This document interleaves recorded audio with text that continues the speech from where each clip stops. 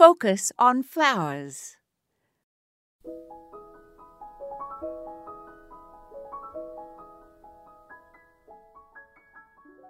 Squirrels are such fun to watch and quite admirable in the way they go about organizing the gathering of acorns each fall so that they're well equipped for winter weather.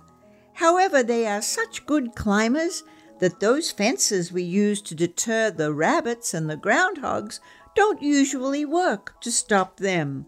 Fortunately, there are a few commercial products that can be used to deter them. Also, to keep them away from your bird feeders, spray the seed with cooking oil, such as Pam, and then sprinkle the seed liberally with cayenne pepper. The birds won't mind, as they do not have taste buds. Also, provide water in your garden so that the squirrels have lots to drink, as that seems to deter them from eating other things for moisture.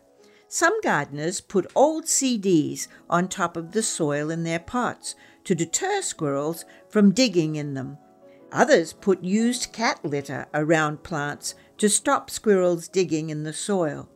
I've also heard that to deter squirrels climbing, one should use chicken wire fencing and leave a foot of floppy rolled wire at the top, so that when a squirrel climbs the fence, the whole fence falls back and it stops the animals from getting over it.